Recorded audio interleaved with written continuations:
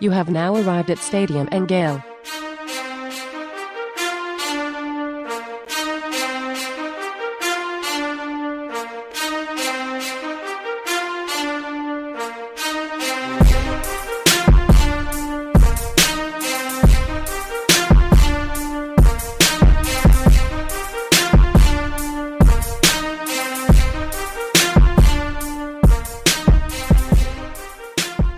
Boys and girls, ladies and gents, welcome to another episode of Stadium and Gale. It's Uncle Silk. This your boy 35, the All-American. And the Danimal. Dan, I'm not calling you. You're grown. I can't call you that, Dan. Hey, listen, I respect you. You want to, you want to put that on your name and whatnot, Dan. But I just can't. I can't fix my mouth to say that, Dan. I'm not calling no. What if you wait across the street, Dan? You know what I'm saying? Like, what am I supposed to say? Like, hey, Danimal. You gotta say that. Be like, Danimal. It's like Night at the Roxbury. I don't know if you guys ever remember that movie. There was that scene where what's his name? He's like, I saw Emilio Estevez, the Mighty Duckman. He's like, Emilio. So, yeah. To me. That's what's up, man. What's been up? What's y'all boys' weekends been like? It's relaxing. Just another enjoyable weekend. Nothing to really write home about, but just an enjoyable weekend. You enjoying the basketball scene? The hockey scene. My Lightning are 3-1. We're staging that nice comeback from getting swept by Columbus last year. So Lightning are looking good. They're starting to put it all together. Look like a good, solid team that's going to make a Stanley Cup run this year. So I'm here for it. Shout out to the Lightning. We're officially Tampa Bay Lightning affiliates or something, right? We are. We were featured at their Gator Night and all that. So you guys have to cheer for them. I think that was in the contract we signed. I cheered for the Lightning before that, so it's all good. That's a good point. Good point. Yeah. What about you, Ahmad? It was a rough one, man. Around my parts, my wife's best friend was headed down to Key West and got in a car accident and she didn't make it. So it's been a little bit of rough around here, but we holding up just as much as we can. You know what I'm saying? And, we don't question anything that happens with God, and we know that He doesn't make any mistakes. So with that being said, we just gained an extra guardian angel. So. Man, I'm sorry to hear that for you and your wife and for their family, man. Prayers up to them. Yeah, big condolences, my man. Big condolences. Yeah, it's all good. But hey, man, I ain't trying to, down the mood on the show, man. What's up? What's happening? What about you, Silk? Big weekend for the Gators. Big weekend for the Gators, man. What we looking like, Dan? How we looking with our recruiting and whatnot? I don't think we get into recruiting talk yet. We didn't get much done with recruiting. I don't think this weekend. Yeah, not yet. I think we're close. I think we got a couple things out there. Still, tell us what weekend, and we'll get into the show real quick. Oh man, I had a cool weekend. Pretty chill. Was at the Big 3 Roll Up Studio, getting things together. Pictures up. We ain't putting all of them up yet. I'm ready to put some up. From what I see, it's coming together. So I'm excited to see the final product, bro. I can't wait. We want to be done September 25th for that first weekend. Spence coming into town. Shout out to Jerky Jerk. But I think Cam's coming down. But we're gonna try to have it done that weekend. Have a little soft opening for a few important people, But yeah, it's coming along nice. We just gotta get this flooring down. That's the next big thing to get done. That should be getting done within like this week or so. I got a flooring plug if you need one. Oh, I need one. What's up? Yeah, he runs in the family. Happens to be my brother. So we'll talk. I think we'll talk tomorrow. I think I'm swinging by tomorrow. To check it out. So we'll talk tomorrow. I'll put you guys in touch, and I got a plug. There you go. All right, so let's get into the show, boys. We got a big week. We got 3 big guests this week that we're super excited about, and big news. Finally, we're getting close to the season, boys. Getting close to the season. So, as always, this show is sponsored by our friends over at the Thomas Firm, which is going to handle your insurance claims for property damage to your homes or businesses. Their lawyers have over 20 years of experience handling roof damage, leaks from storms, water damage, hail damage, hurricane damage, sinkholes, and fires. They work all over the state of Florida, and no claim is too big or too small. So if you suspect you have damage to your home, give the Thomas Firm a call for your free consultation. to ensure that your insurance company is going to pay what you're owed for the complete repair of your home. There is no charge unless we recover unless they recover what you are owed from the insurance company. So give them a call, 813-221-2525, and that's tntattorneys.com. Again, that's the Thomas firm, 813-221-2525. Well, we got a guest that's going to come on the show in a few minutes to talk a little bit more about the Gators' first day of practice. We'll talk a little bit more about the schedule with him as well. So let's get a little bit into recruiting talk. Ahmad, I know this is your favorite part of the show. So really looking forward to your analysis. No, you're good, man. You're good. I know how eager and excited you were to talk about recruiting. So, five-star offensive tackle Tristan Leigh has announced Florida is a finalist for his services. He announced that the other day, along with Alabama, Ohio State, Oklahoma, Clemson, LSU, and obviously the Florida Gators. He originally, it's my understanding, had a top 5 and added Florida to that top 6 list. So again, it's always good to be, we were talking about it right before the show. You can't be the final one unless you're in the final 6. So it's a good spot to be in. It's good to be competing against those guys for a big time prospect. Silk, any thoughts on Tristan Leigh at all?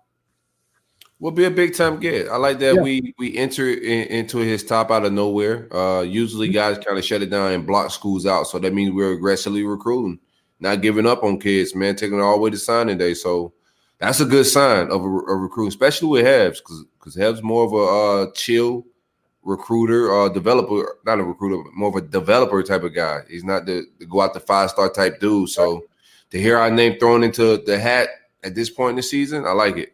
Yeah, Florida did offer his brother, who's a 2023 offensive lineman. Florida, I guess, is probably sitting not in the driver's seat or even maybe in the passenger seat, but they might be in a minivan in the back row. But I know that he's been to Alabama and LSU a number of times. He's been to Clemson and Ohio State a few times. So Florida does sit in a position where they need to get him on campus, but being able to compete against those guys are exactly where you want Florida this time of year. So 5-star Tristan Leigh out of, I believe, Virginia, is looking at the Florida Gators. Outside of that, we talked a little bit about it, or hinted a little bit about it on the last show. From Ohio State, there's a lot of confusion about how to say his name, but Tunmishe Adelaide from IMG Academy, a strong side defensive end, 4-star prospect. Rivals, 24/7 has him ranked as the number 80 overall player and the number 7 strong defensive end or strong side defensive end in the country. Decommitted from Ohio State and announced that he's going to hold out until National Signing Day. But Florida looks to be in a great position to sign Tunmishe Adelaide or Tunmishe, one or the other. I've been saying like Tunmize or Tunmize or something this whole time. So I was in a whole different arena with that pronunciation. But that's par for the course. Yeah. I was hoping we could like get this press this kid into like making the decision a little sooner than that. Right. To be honest with you, I'm not mad that it's going to signing day. I mean, it's the kid's decision, but I was hoping that we was in an aggressive situation and getting this flip like to happen, but we'll see what happens. It's my understanding that it's really a Florida, maybe Texas A&M battle right now. Kid is originally from Texas. He does play in Bradenton down at IMG Academy now, but it does look to be Florida and Texas A&M for his services. He said that he's going to hold out till National Signing Day. We do suspect, just from the people that we've talked to, that Florida does sit in a pretty handy position in the driver's seat there. So hopefully Florida can potentially push and press that recruitment that, maybe it doesn't drag on to National Signing Day. I like the Gators' chances. The sooner it happens, the closer you get to National Signing Day, the more chance for another school to come in and potentially sweep him away. But Tunmishe Adelaide would be a great get and really solidify a great defensive recruiting class for Florida. But speaking of which, Silk, you want to break down a little bit about maybe what you've been hearing or some things that are also happening on the recruiting front? It's been a lot of just Terry and Arnold smoke. We'll see what happens. 4-star defensive back, elite kid. I think he's out of the Panhandle. I can't remember some Catholic high school. I can't remember the exact high school right now, but elite kid. One of those twitched up guys that's just real athletic. Mm-hmm. You can see his athleticism jump off of film, off a workout film. He plays basketball, jumps out of the gym. He's just a kid you want in your secondary. So I've been hearing a lot of smoke about him lately. So if I would say anybody to be the next guy to pop, I think he's the next guy to pop. I think there's been a lot of smoke around him. Absolutely. So Terrion Arnold, 4-star guy out of John Paul II Catholic there in Tallahassee. 24/7 has him ranked as their number 2 overall safety. Their composite rankings have him number 9 overall safety in the country. Really solid player. At one point was thought to be done to Alabama and Florida State. Florida really snuck in. Ron English has done a great job on this recruiting, and a couple other of the coaching staff. And it looks to be that Florida now sits in the driver's seat. And those are the kind of schools, not Florida State necessarily, but schools like Alabama are the schools that you want to beat head to head for these elite talents. Those are what separates the 10-win rosters from your 11, 12, and 13-win roster. So Terrion Arnold, great prospect. Yeah, so we go from getting trolled by a guy like or our fan base getting trolled from other fan bases about a guy named what was it, Amari Harvey. Yep, that was a hot commodity a few months ago. I think the staff had bigger plans, and now we're in a situation where we can land a guy named like Terrion Arnold to already go with a crazy secondary that we have already. So the defensive side of the ball recruiting is elite. Speaking of offensive, need to get on that same page, but on the defensive side of the ball, they cooking right now with hot grease. Absolutely. Florida's sitting pretty also for another IMG prospect. Hey, it's wild. Kamar Wilcoxon's already in this class, and he's going to probably go to the 2020 class. But, Florida really struggled with getting IMG kids. And Florida now sits with Kamar Wilcoxon coming onto campus, this month or so. And then they, like we just talked about, with Tumish Adelaide, and then with Xavier Sori, who's a outside linebacker, 6'3", 214 pounds. The composite on 247 has him ranked as the number 5 outside linebacker in the country, the number 63 overall player. And he's down between Alabama, Auburn, Florida, Georgia, and LSU. Again, those are the schools you want to be competing against. And right. Florida also sits in a pretty good position with him. It looks like it's going to probably be the Florida Gators and Georgia Bulldogs that are going to be the 2 finalists for him. Florida is probably the favorite, but this one's going to be taken out for a long, long time. But Sori would fill a huge gap for the Gators if he's able to commit to the Gators and come on campus. Everybody just got to relax. Yep. Everybody just got to relax. Let it all play out. Let the season play out. Everybody's ready to fire people. But right now, we're in a good situation. I like where we stand, and the game is about to get played. And I like the way our schedule is set up. Yeah, let me talk about, I guess, probably 2 more players. There's a linebacker, probably that buck position, weak side defensive end linebacker out of Ramsey High School in Birmingham, Alabama. Jeremiah Williams, he's the number 6 weak side defensive end in the country, number 103 overall, according to the 247 composite, down to Florida and Auburn for a long, long time. Even all the crystal balls on 247 have him going to Auburn, and Auburn is probably still the favorite, but Florida is sitting really, really nice for Florida as well. So, or for Jeremiah Williams as well. So hopefully Florida is able to get him. That would really solidify that defensive end buck type of position. And then also Bryce Langston, a guy that was previously committed to the Gators, is down to Florida and LSU. That one will probably happen sooner rather than later. But Bryce Langston out of Vanguard High School, strong side defensive end, the number 11 strong side defensive end in the country. So Florida sits unbelievably pretty. You'll notice a theme on all of those positions that they all sit, except for Tristan Lee, who we talked about at the beginning on the defensive side of the ball. So Florida will definitely still need to add some pieces on the offensive side of the ball, including a running back and probably some offensive line help as well. But you add those types of players, that's what separates, good and great teams. So we getting there. Yep. Moving on up. Perfect. Well, let's get into the Gator segment part of the show. We're going to talk a little bit about the schedule, and then we're going to bring a guest on. We'll talk a little bit more about it.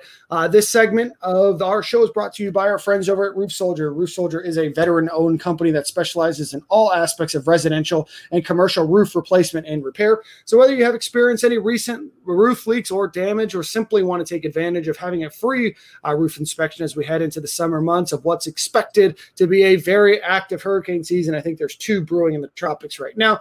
Give Roof Soldier a call at 1-877-ROOFS-FL or go to their website, roofsoldier.com. And remember to tell them that Stadium and Gale sent you, and you get $200 off your roof replacement once you enter into a contract. So again, our friends over at Roof Soldier, 1-877-ROOFS-FL and roofsoldier.com.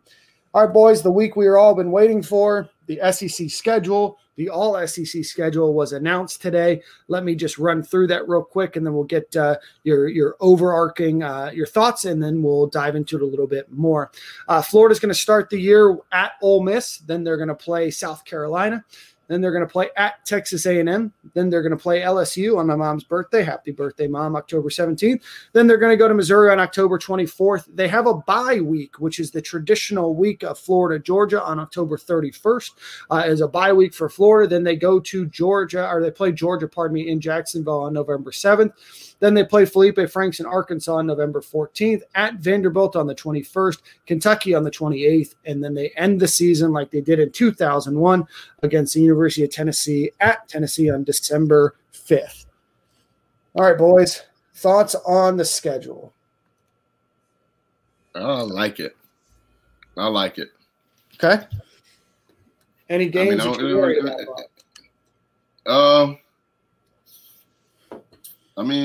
I kind of at Texas A&M. We played pretty good defense, solid defense last time we was there when Menzel was there. Made some big plays on offense, but the defense going to have to show up right there. Yep. Of course, the Georgia game. Kentucky, we home against Kentucky. Yep. But that Tennessee game, like 2001. But I know we go in there and play football. We'll handle Tennessee. There's no worries, but I just don't. That shit worried me at the end of the season. But whatever, we the Gators. Yeah. Right. My thing on the Tennessee game, I envision that to go down like Florida State game. So it's just like a replacement of a shitty rival at a perfect spot where they're weak. By that time in the season, man, we'll just be finishing their weak ass off. They'll be ran through the ringer by then. They won't have no faith. Usually we get Tennessee, they got a little hope in life. They don't play like a little small school or whatnot. Probably before us, got some confidence. Yeah, they've been to beat Chattanooga State or something like that. Well, I don't know, because last year they ain't beat them. All right, well, beat Tennessee last year. Yeah, and then they lost hope early last year, but this year they're gonna be dismantled by that game. So I like that Tennessee's last, especially in the way we got it all set up. I think they're probably one of the weaker teams on our schedule. Yep. But everything sets up nice. I like that we got A&M after they got to face Bama. I think they're gonna come in bruised up, banged up. We got a bye week before Georgia.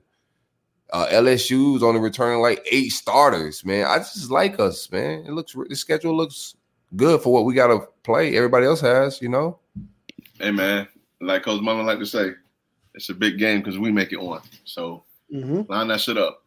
I'm ready for it. Yeah. The only thing about Tennessee is going to Knoxville in December, just the month of December with the weather. It's going to be a little chilly, but I think our boys will be able to handle that. Not too much worries me. I think that Florida sits nice. I think they go into that Georgia game 5-0, and I don't say that as a homer. A lot of what Silk said about the teams that are replacing, I think that Texas A&M is still a little bit talent deficient. They still have a lot of holes on their team. I don't think that Ole Miss will put it together. I think Plumlee is a good player. I think that he's going to be able to make some plays. He made some plays against Georgia or against Alabama last year. But at the end of the day, I like the way that Florida sits up against him. I like our defense, right? At the beginning of the season, especially with limited practices, Ahmad, you'll probably agree with this. Defense usually plays a little bit better than offense. And I know that Ole Miss is still working on, obviously, Lane Kiffin's new offense over there and new team that he has over there. So we'll see how Florida does. I'm not worried about South Carolina, Texas A&M, LSU. LSU, of course, is a worry just because they have a lot of talent on their team, but again, replacing a lot of folks. And then Missouri, it just isn't the team they used to be. And then it all comes down to that Georgia game. If Florida can make that Georgia game, but right now I like Florida to be 9-1 or 10-0 next season. I think anything less than 8-2 would be a massive disappointment. And I think anything again, probably below a 9-1 would probably be a bit of a disappointment based on the way that this schedule sets up. Right. And I also think that I know that Ole Miss starting center just opted out as well. That doesn't bode well. We're gonna get into more of the scheduling, the rosters, some practice, Dan Mullen's presser, and all of that when we get my man Zach Eberverdi on. Well, why don't we just get him on now? Let's ride. Yeah, let's kick it. Let's kick it with Zach. Yeah.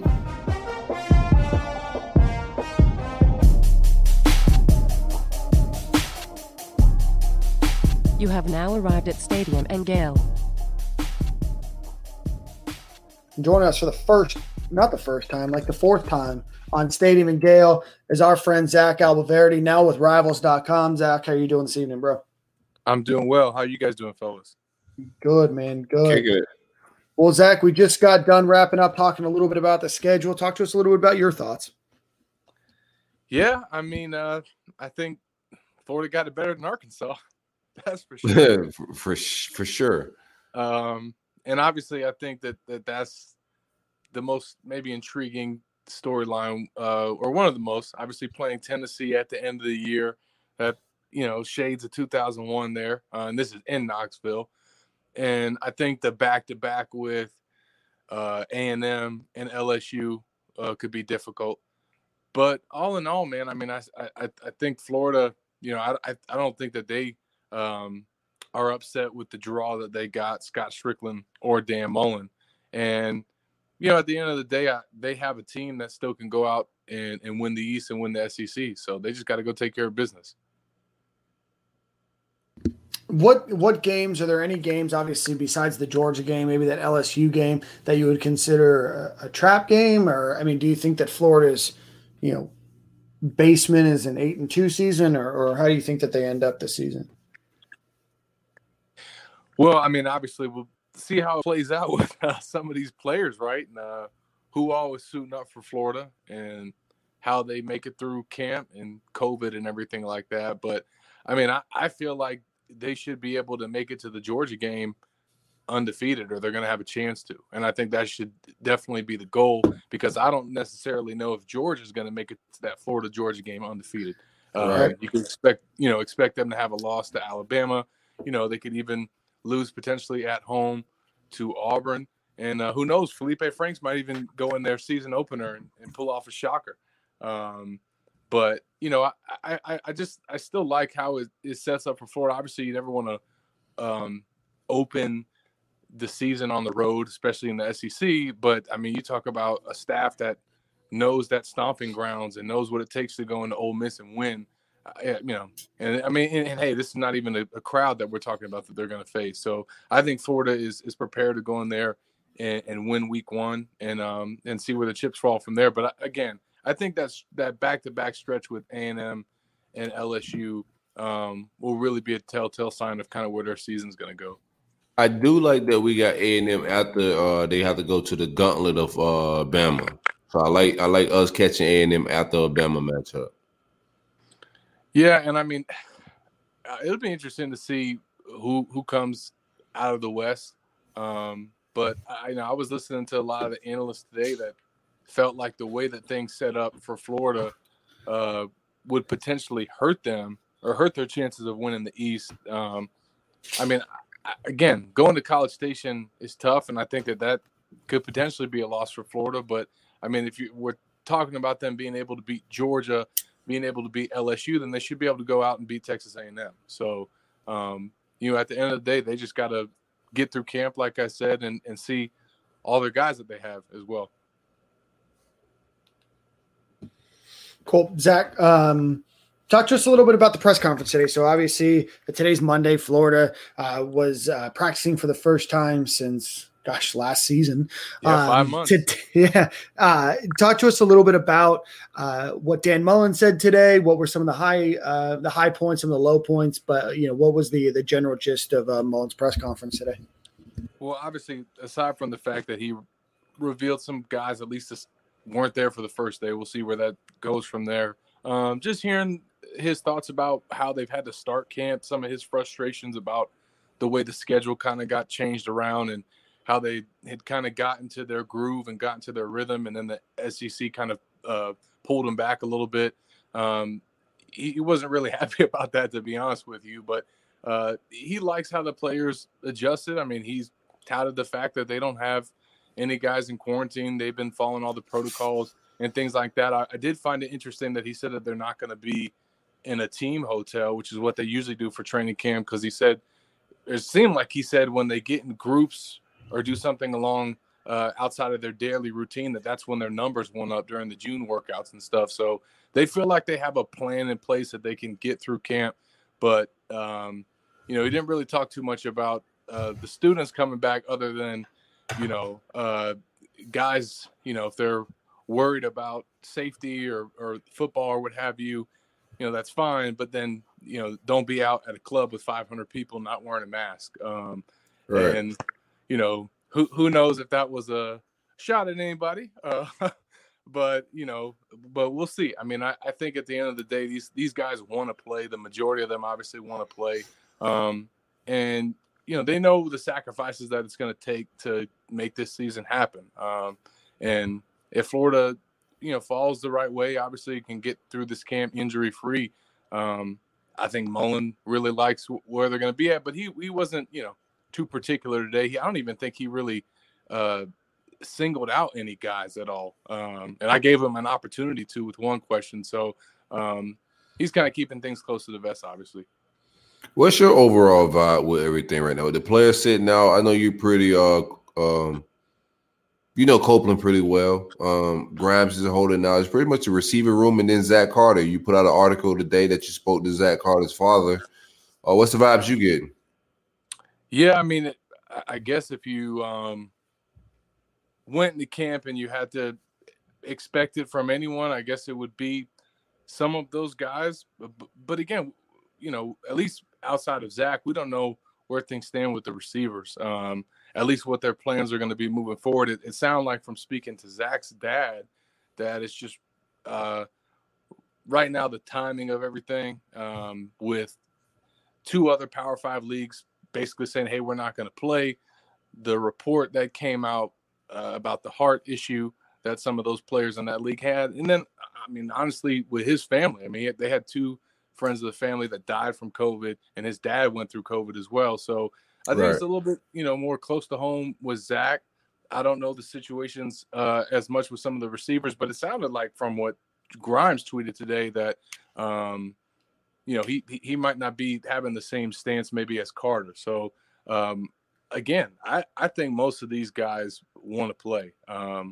And for the ones that don't, they're going to have their various reasons, but I mean, look, Florida's going to have that next man up mentality, and that's just what you have to do. And that's why you recruit and build depth. And they got guys waiting in the wings that are ready to step on the field. Yeah. Speaking of that, man, we've been checking out the videos. Little camp footage been leaking out here and there. Yeah, it was interesting. Mullen was asked today, who's repping that center and star, and he was like, "I'm not telling you that. I'm not going into the depth chart." Typical coach speak. And then they put out the B-roll, and you see Ethan White in there repping that center. And I like that. Yeah, and Brett Heggie and Stuart Reese next to him as the guards. So let's get busy. I thought that was. I think that's totally out of left field. I did not expect Ethan White at center at all. I'm gonna be honest. I thought maybe Reese would play there. And maybe and could give some competition to Hagan. I just thought maybe Reese because he knows their system really well, and he's a veteran, obviously. But at the same time, can't take too much away. I mean, they just put out one. That was just one clip that we got to saw. Maybe they were maybe they're repping 3-4 guys there. Right. So, but but that's just what they like to do. And both clips he was with both quarterbacks as well. Yeah, I'm just as interested to see. That's right. I'm just as interested to see what happens at Star and what happens at Buck. I mean, I guess the expectation is that Cox is going to be that guy. But man, he's got Uno. Yeah, I mean, but you got some depth there with Moon and Bogle. You know, right. How you keep those guys off the field. So, are you expecting Diabate to play linebacker? I mean, honestly, I just think to get your best 11 on the field, that just makes the most sense. And he just seems like a guy that can make that move. And even if you put him at the quote unquote middle linebacker spot, like him trying to handle those responsibilities and all the calls and stuff like that, like he's got the football IQ to do that. Right. So I would not be surprised by that move at all. Zach, in your opinion, how does the safety rotation shake out? Yeah, I mean, it's obviously right now it's been a 3-man show, or it seems like it'll be a 3-man show with Davis, Stewart, and Steiner. But we'll see if Trey Dean gets in there and can maybe take a job. That's something that's been speculated that he might play there in the spring. We'll see how it shakes out in fall camp, because they still got to settle on obviously somebody at nickel as well. So, but I mean, to me, I think you're definitely going to have Sean Davis as one of your starting safeties. And man, I don't even know if they would ever experiment with Stewart back in the nickel. I know he's played star before, but I just don't know if they're going to want to put Bernie there. I don't know if they're want to put Bernie at linebacker. Kimbrough was repping at star in the bowl practices. So it's just like, I really don't know what they're going to do. And obviously there's different formations, man. There's so many different things that Todd Grantham can do to mix it up. So, but specifically safety, I mean, it's really those 3 seniors. And then if Trey Dean, I think can come in there and get some playing time as well. So David Reese, who I know is getting quite a bit of playing time, the other David Reese, was getting quite a bit of playing time before he ultimately got injured, sat out last season. I think he redshirted or whatever the case may be. Back on the field today with the linebackers. Do you see him getting much playing time? Or no, I definitely think that he's a guy that'll be in whatever rotation that he's at. I mean, obviously there was even a time I think that he was either repping at Buck or there was talk of that, but I think there's so much depth there now. It's kind of the same situation with Diabate. He makes maybe the most sense at linebacker, and they really like him. I mean, that was a tough injury that they had, right before the season. So I'm interested to see what he can do. Obviously, you got the brother duo as well. With him, his older brother now there, and you got the Pouncey brothers too. So plus we still don't know what's up with Pouncey and Shorter. So that's just the NCAA doing what they do. How you feeling about the quarterback room? I've been saying I think Five's gonna get a little bit of action this year. What do you think? What do you think the ratio is gonna be? Yeah, man. The ratio will be interesting. I just think the biggest thing is we wrote about this at Gators Territory. It's just him, being able to finish off drives, and get whole drives to himself. And I think he's obviously gotten those opportunities before. He even got it in the LSU game. After the Gators went 3-and-out with Trask, he got a series to himself, and he went 3-and-out. So he's gotten those opportunities, but I think that's the biggest thing I'm looking to see, and I'm sure what he wants to do is not have it be a situation where Kyle's got to come in and pick up the initial first down, or bail him out on 3rd and long, or come in maybe in the red zone and just get more of those opportunities where he gets whole series to himself, and obviously if he produces with those, he's going to warrant more playing time. Right. I'm just so excited about Ethan White being that center. Like, I'm gonna be real. Like, that makes me excited, bro. Like, seeing his progress, knowing how strong and big of a kid he is. Like, at that size, us running the ball, the issues we had running the ball. If we could get him there, I was a little sketchy about Hege because of his injury history. Right. You don't want inconsistent play at the center spot. So with Ethan White there, that was just like a surprise to me. I'm excited about that, bro. Yeah, if you Hold on one second, Zach. Just to give context, if you didn't see that on the film that the Gators put on Twitter today, they have Ethan White at center, and then flanking him is Brett Hagee and Stuart Reese at the guard spots. Sorry, Zach. Go ahead. Veterans beside him. Yeah, no, and I just, I think that the fact that they lost Nick Buchanan, I mean, that hasn't been maybe stressed enough, and obviously a lot of people's been not excited or just intrigued about what they were going to do at some of the other offensive line spots, and maybe if somebody could, take a starting job. But at the end of the day, they got to get that center spot figured out, and they've got some options there. Because I said I think Reese could play there too, and obviously you got Heggie, so they're just gonna have to see who works the best there during fall camp. Hey Zach, are we concerned about with 3 receivers sitting out right now, and pretty much that room is a fresh set of guys? Are we concerned about receivers in camp in that room? Yeah, I mean, right now, Florida didn't have their starting lineup out there today. Will that be the case? Moving forward, that remains to be seen. I don't necessarily expect every one of those guys to miss the season. And again, just to go back to Carter, I mean, his dad said even he could potentially change his stance if he gets the right information. But at receiver, man, they're gonna have to have some guys step up. It would be nice if Florida knew whether or not they had Pouncey available and Shorter available, because if those two guys can play, especially Shorter, you feel a lot better about maybe that situation and your depth there. But we'll get to see what those guys from that class that Mullen's been hyping up, Weston and Whittemore. And obviously the young guys coming in, Henderson and Fraziers, who's rocking that number 0 jersey. I like it. Look clean. Look, I thought it was gonna be a little goofy, but when he put it on and he looking ready, Zach, I like the way he's looking. Pause. Big pause. Yeah, and I mean he's the first guy in school history to do that. So, bro, he looks physically ready to go right now. Yeah, I mean, look, you're talking about a guy that's, I mean, he was an Under Armour All-American, man. I mean, he was a stud, right. And it's a shame that they couldn't get Leonard Manuel in, because if he would have got in, they would have had 3 studs at receiver.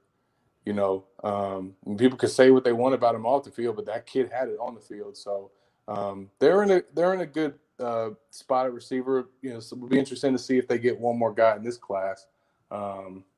But they've done a good job. Obviously, they've been helped by the transfer portal, but they've done a good job with it. Zach, speaking of which, are we still in like a purgatory with Leonard Manuel, or has he announced what he's doing yet? Or right? I mean, he missed. I mean, August 1st was when you had to sign. So I mean, that was the deadline. So I mean, he has. I mean, not to my knowledge, he hasn't signed anywhere. So we'll see what happens next. But I mean, for now, he's not going to be in Florida. So it's and that's a weird spot for him to be in, because there's no football. Like, there's no JUCO. Like, right? Like, what does he do? I mean, it's anybody's guess, man. Man, that's rough. Yeah, no, it's. I mean, obviously, it's you never you hate to see a situation where a guy can't get in for whatever reason with the academics or what have you. Right. And you just hope that they can bounce on their feet and land in a good situation, and obviously wish them the best.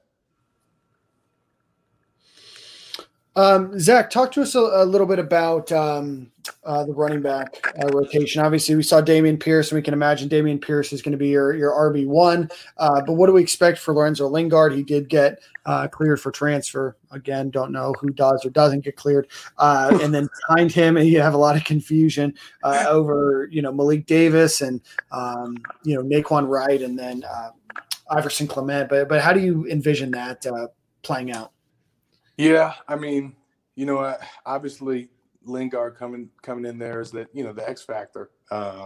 And I still think that Malik Davis, especially if he's healthy and can, get back to his freshman form, can be a factor in the backfield. And I think the biggest way that he can help them contribute is picking up in the passing game of that production that LaMichael Pirine had last season. I think that he's probably the guy best suited to do that, and he's shown that ability.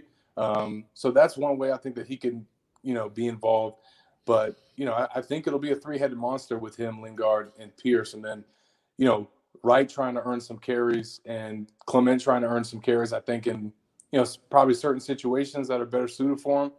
I still want to see what Wright can do just because of what he did in Miami-Dade and the numbers that he put up and the competition that he went against. I mean, I know he doesn't have all the measurables, but that kid's like a bowling ball. And when you averaged over 10 yards per carry in Miami-Dade, and won a state championship, that says something about your talent. So, I think they got a really good depth chart there. So that's part of the reason why they've been so selective and picky with running backs and why they haven't taken anyone yet in this cycle. Yeah, talk to us about that. Florida sits in a unique position where they may lose a running back, potentially to transfer, not opining on any particular name. But, if Dameon Pierce does well and, there's a season, he could be going off to the NFL. Same with, Lorenzo Lingard. What are you hearing that Florida, is potentially trying to do with running back recruiting? Yeah, I mean, I think they just have to cross that bridge. Obviously, you're prepared for any situation and, you keep your options and tabs on certain prospects and stuff. But at the end of the day, if it's a situation where everybody comes back, you already got Charles Montgomery committed. So that's the other thing. I mean, if you flip Brashad Smith or Christian Leary, Charles Montgomery's going to play running back. So, and if everybody comes back on the roster this year, then you have 6 running backs. So, I mean, they're not going to take anybody else. And, I think obviously if you've gotten a situation where 1 or 2 guys left, that would change things. And if they don't flip Brashad Smith or Christian Leary, both of whom they're still recruiting, then maybe Montgomery plays the slot and you need to get somebody else in this class at the end if there's a transfer. But I should say in this class, I should also say in this cycle, because, I mean, if they lose somebody after the season, they don't just have to go into the recruiting ranks or the high school ranks. They can go into the portal and get another running back. And I know that's not ideal, and that's not what you want to do. But, that's part of recruiting now. And, when people say I've got asked about this so many times, y'all, when I do like my mailbag, when people say, well, why didn't Florida sign a running back last year? Like, that's just not true. Like, they signed a running back and it was a transfer, Lorenzo Lingard. Like, they made the decision at their signing period that, hey, when he hit them up and said, I want to transfer, they decided we're going to take this guy over all our remaining targets. And most of them were 3 stars. And that's the decision that they made. So that's kind of, how the portal has kind of become part of the recruiting process. So I always like to point that out to people because they might make that same decision at later in this cycle, and not just at the running back position, but at other spots as well. They might have guys that they're looking at the high school ranks, and then some guy pops into the portal, and they're like, "Oh crap, let's go get this guy." So it's just you got to know how to play with the cards that you're dealt. And again, I think they've done a really good job when you consider the guys that they've added through the portal. I think taking Lingard last year was clearly the better move than signing Ashad Clayton. I agree. I agree with that. I mean, come on, for sure. Let's be real. I would like both. I wouldn't have minded 2 backs in that class to go. Another back to go along with Lingard. The ideal Lingard. thing would have been had Bowman, and then all of a sudden Lingard just falls into Oh yeah, in the dream world, absolutely.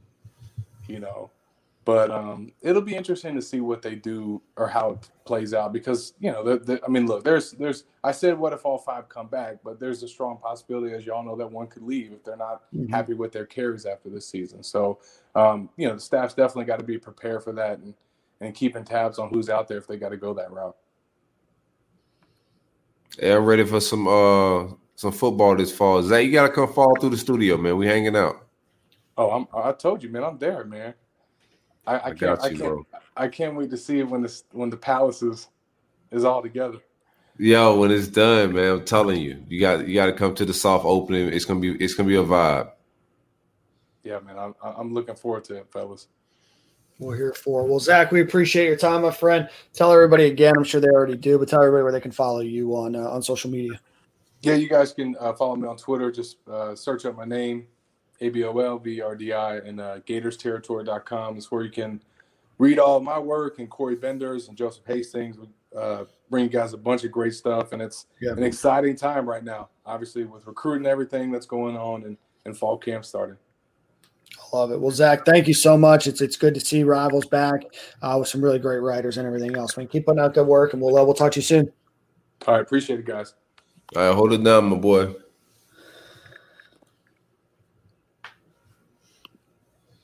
Always love Zach, man. Zach's a good dude. That's my guy, man. I fucks with Zach. That's my guy. Zach talk that stuff, man. That's my guy. But you know, I leave that recruiting to y'all, Dan. You know, bro, you was going through the teen segment, the recruitment segment, bro. Like, I was sitting up here with my feet kicked up. I was listening, bro. I was trying to learn something, bro. You know, just learning. So for next week, I might throw in the name or something. You know what I'm saying? So, yeah, I'm going to be excited in about 3 years when we're still doing the show, and Ahmad is the one leading our recruiting talk. Nah, Dan. We'll stay about the show, but they won't be talking about no recruiting. Bro, it doesn't matter how recruiting going to be in 3 years, bro. I don't even want to know, Ahmad. It's already bad. Oh, my God. It's already bad enough. All right, let's get these other guests on the show. All right, let's run.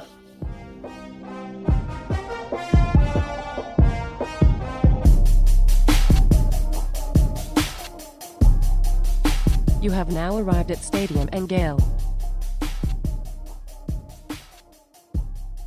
And this interview with Jeff Cardozo is sponsored by our friends over at Lee Friedland with the law firm of Friedland and Associates. He's going to handle all your auto accidents, medical malpractice, nursing home cases, criminal matters, and personal injury cases in every jurisdiction within the state of Florida with the brashness, he says, of Steve Spurrier and the relentless effort of Dan Mullen. He's a double Gator, graduating from UF undergrad and law school, bleeds orange and blue, and believes giving back and truly being of the people. So give him a call at 1-800-95-INJURED or yourfightourbattle.com. Again, auto accidents, medical malpractice, nursing home cases, criminal matters, personal injury cases. Call Lee Friedland or the law firm of Friedland and Associates at 1-800-95-INJURED or yourfightourbattle.com. And joining us for the first time on Stadium and Gale is a guy that is well known to the entire Gator fan base. If you listen to the Florida Gators on the radio, is none other than Jeff Cardozo, former baseball player and a member of WRUF. Jeff, how are you doing today? Doing great, guys. Pleasure to be here. You know, I hear the legendary podcast all the time, so cool to be a part of it now and get to hang out with you guys for a little bit. Well, we appreciate it, man. It's exciting to get you on. Jeff, talk to us a little bit. You are all over Gator Nation, so talk to us a little bit about how you ended up playing baseball for the Florida Gators and you made it to Gainesville. Sure. Both my parents went to Florida, so kind of born and raised into Gator Nation, and always wanted to be a part of it.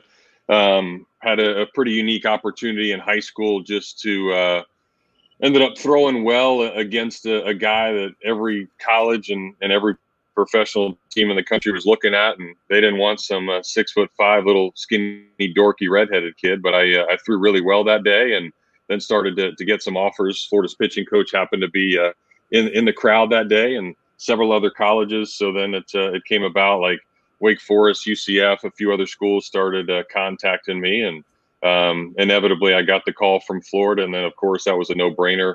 I slow played them a little bit though, make it act like there were some other schools looking, but of course my heart was to always get to Florida, and of course getting there was really, really big, and an awesome few years of my life getting to be a part of that pitching staff. Absolutely. So obviously I know you grew up probably a Gator fan, you grew up around the Florida Gators, but what was it that sold you on pitching for the Gators? Because obviously there's more to it than just fandom. So what ultimately was the final piece for you? Well, I remember my senior year in high school, Florida ended up going to the College World Series. That was Brad Wilkerson's freshman year, and they had several other guys on that team that you just look from afar and you say, man, it would be really cool to be a part of that. And got the opportunity to come here, and then I get to campus, and Gary Henderson was the pitching coach at the time, so he walks me down to the field, and I walk down there, and he said, you probably know this guy, and it was David Eckstein, and he was playing catch with Tommy Bond. So then he said, grab a glove and join in. So I'm playing my first catch on Florida field with David Eckstein, and I think just being around the program and hearing all the things that you saw, heard a lot of great things about Andy Lopez, who came in from Pepperdine and won a national title, and they were just really trying to do a lot of big things. So, of course, an opportunity to be a part of it was something special. Awesome. And what's kind of your most memorable time at UF, whether it be pitching or being on the baseball team or just being there in general? I mean, what was the experience like? Yeah, I think really a lot of unique opportunities. I was a journalism major, so getting to be a part of that was certainly awesome. And those were the fun times. Like Jeff Chandler, the kicker, was one of my classmates. Aaron Andrews was there at the time. So we had a lot of things that we did together. And, several other student athletes and basketball players, football players, all trying to be a part of that. But I think when you look at the team, my favorite year, probably the 98 team, where we ended up having 5 or 6 big leaguers. We go to Omaha. Although it was rough being a pitcher at those times because that was the year of the cheap bats. All the guys swung the -5s, and they were really light. So the shortstop for LSU that year hit 44 home runs by himself. Of course they were roiding up and doing all the illegal things, but heck, I mean, they were getting away with it, so it was all right. But we ended up making it to Omaha and got to be a part of something. I think, something unique that I still use to this day, David Ross, who of course is now the manager for the Cubs. Right. He was the catcher that year. And I remember, and I'm just this little skinny freshman trying to put on weight, trying to get acclimated to what college life is all about. And I'm pitching down in Miami, and they were really good back then. They had 3 big leaguers right in the middle of their lineup, and Pat Burrell was one of them. So I come in the game, and the first time I ever face him, I strike him out on an inside fastball. So, man, I'm the coolest guy in the world. I just struck out Pat Burrell and all these things. And then a couple innings later, he comes up again, and I throw the same thing, an inside fastball, and he hits a ball that is still orbiting Earth. That's how far he hit that ball. And Miami ends up winning the game. And I remember Rossi walking out to the mound, and he grabs me right by the top of the collar, and he says, "Jeff, if you don't ever effing figure this thing out, you're never going to be successful at this level."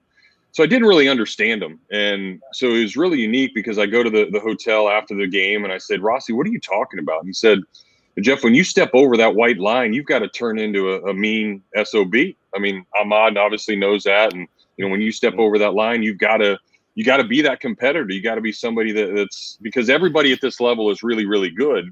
But if that guy's going to outwork you, that's 60 feet, 6 inches away in the batter's box, then he's probably going to be able to beat you." So it was a really neat time because, in high school, I'm the class clown. I'm, goofy. I'm jovial, but and had that kind of happy-go-lucky personality. But it made me realize that when you want to compete and you have to compete at this level, then you need to turn into somebody different. And so I owe David Ross a ton of stuff. And I mean, you can see why he's made it so successful, how great of a coach as he can be. And that's the type of teammate he was. So it was cool just getting to hang around the guys. And I think that's what's really been unique about my entire time at Florida, because all the student athletes you got to hang around. And I mean, all these great guys, all, the Teddy Dupays and the Jason Williams of the world from the basketball team. The first time I'm ever in the UF weight room, again, I'm this skinny kid, and I look to my right on the leg press, some guy named Javon Curse is right there, and he's throwing up all these huge numbers, and I'm not doing anything. But it made you want to get better as an athlete and have that community there at Florida, and it was certainly something special. Real quick, Jeff, I've heard experiences about the NCAA tournament, some of the player experiences. I've heard about the bowl games, national championships. What's that week like in Omaha? What's the vibes like when y'all enter town and the week of competition? Yeah, it's amazing. And Silk, I've gotten the unique opportunity now to see it from the broadcast side too. But you always looked at Rosenblatt Stadium like you would, whatever sports you play and getting to that final mark. And that was Omaha. And I just remember walking in there, and the unique part about that place is they've got all these different color seats, and it's up on a hill, and you don't realize it until you actually step foot in that place, what it really means. So I soaked it in. Like, I walked in, I looked around, I said, holy cow, this is what this is all about. I've seen it on TV, and now you get that mystique. But Omaha is amazing. It's every fan there is just a college baseball fan. So they really support you. They're around you. You of course got all these little kids asking for your autographs, and you have the unique opportunity of being around the ESPN crews and getting to kind of experience what television is like, and doing these interviews and going through all these things. And we were there quick. We were 2-0. We actually scored double-digit runs in both games that year, and we lost both games. Again, that was the year that the final game of the College World Series was 21-14. So baseball back then was just stupid. Like, pitchers really had no chance. But I mean, it was fun. It was obviously a great time. But and then you see it from the broadcast side. What they've really done now at Omaha for the College World Series, they've got all 8 teams downtown. Everybody's in their individual hotels. Sometimes you're sharing a hotel with another team, but all the fan bases are there. Just the energy, the atmosphere. I get to bring my family now, so it's really cool. And that's what's been neat about Sully and the success. You know, my youngest daughter, she's been going since she was like 6 years old, and we ended up going 4 years in a row. And then we don't make it in 2019. And I remember her looking at me, she's like, "Dad, we're not going to Omaha." Like, she thought it was a normal summer vacation. She thought it was easy. Like, that's what you're supposed to do. And I said, no, it's hard. Like, I went once as a freshman and then never got to go again. So that's what's cool about this baseball program now and getting to be a part of it. But yeah, Silk, it's amazing, man. It's like what you would imagine the NCAA tournaments like for basketball, a bowl game. They treat you, they give you all this swag. They make you feel really, really important. And then you go out and play these really competitive teams on the biggest stage out there. And it's an atmosphere like no other. Dope. Hey, Jeff, this is Ahmad. Hey, man. So, you know, I know we talked about some of the gifts and whatnot. I know, and this is going to be weird, but when we played in the Capital One bowl game, we actually got better gifts that bowl game than the national championship. How are like? Do you guys get gifts and whatnot? Do you guys get to pick, you know, your gifts when you make it to Omaha? It's not that high tech. Like, you don't get to walk in and find this cool like Rolex watch like you guys are getting on the football side. But no, they had some pretty neat swag. Wait. We were getting iPods. All right. We got iPods. All right. Yeah. Back when I was playing. All right. Yeah. No. Yeah. Well, and this will date me a little bit, but I still have it. They actually gave us one of those portable CD players. You know, you carry along with you on the plane. You have to stick the CD in it, and of course, every time you hit a bump, the CD would skip, and you'd miss like the great part of the song. So that was the gifts way back then. But it was nice. I mean, you got some really cool baseball gear, and of course, when you made it, they all the companies there, or whatever your sponsor was, they would give you all the sweet swag to have and to wear for the games and get to do that kind of stuff. So it's certainly changed from now when you look at some of the bowl games, but back then that stuff was actually pretty cool. Yeah, sure. Jeff, how hard is it to you cover the Gators and Gator sports? How hard is it to stay critical and be honest but being a former athlete? Like, how hard is that task? I know Ahmad struggled with it on this show. Sure. How difficult is it for you? You know, I think you try to speak the truth. Obviously, my relationship with Florida, I'm never going to go bash those guys. But I'm going to, you know, hey, if a guy makes an error or he's really struggling at the plate that day, or, you know, the guy can't cover anybody on defense, I mean, you're going to say it. You're going to, of course, you got to speak it out. But then you also have to understand, I think, from that playing perspective, how hard it really is. Like, I mean, the hardest damn thing in the world, in my opinion, is to hit a baseball, because if you do it successfully 3 out of 10 times, you know, I mean, you're probably in the Hall of Fame someday.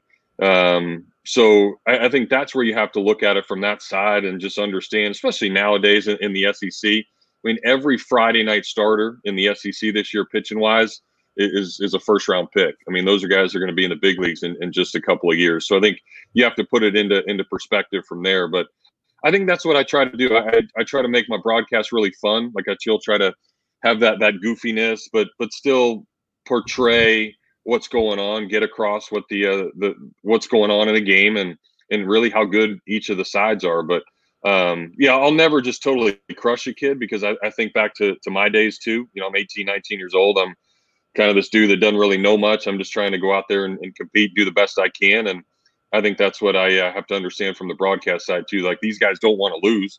It's like the coaches, right. And you get all these phone calls from fans and stuff. How come Dan Mullen didn't do this? Or why did Mike White do this? Well, like, because they felt that it was the right move. And that's just, if the player didn't execute, okay, well, that's what happened. Or guess what? The guys on the other team are pretty damn good too. I think you have to understand that. So It's not like Dan Mullen is putting this dude in the game to give up a 50-yard bomb. No, he put that guy in there because he showed in practice that he was the best. And who am I to tell him that he was wrong to put him in that situation? So I think that's what I understand from a broadcast side too, now seeing from the other side of it. I think that's another thing too. As fans, I think we definitely forget about, and I see it all the time on Twitter where fans are like, hey, we should put so and so in the game, and and like, why is he not playing? Well, he's not playing because he may not be producing in practice, and we're not at practice, so we don't know what's really going on and whatnot. And again, that's easy for a fan to say from the outside looking in. So, Jeff, talk about a little bit of your playing days as well.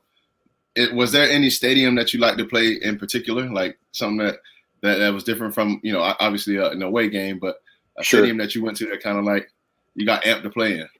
Yeah, man, my favorite was actually Ole Miss, and I had played summer ball. That's what you do in college. You go play summer ball, and you get to play with guys from around the league and around the country. And I played with a guy from Ole Miss, so it was neat early on in my collegiate career. So then we kind of formed this friendship. So every time you'd go there, you want to kick his ass because that's, of course your buddies now, and that's what you want to do to your friends. But I just, for some reason, saw that mound and saw that the plate really, really well. And I had a lot of success. I honestly don't think I ever gave up a run in probably about 15 or 16 innings there.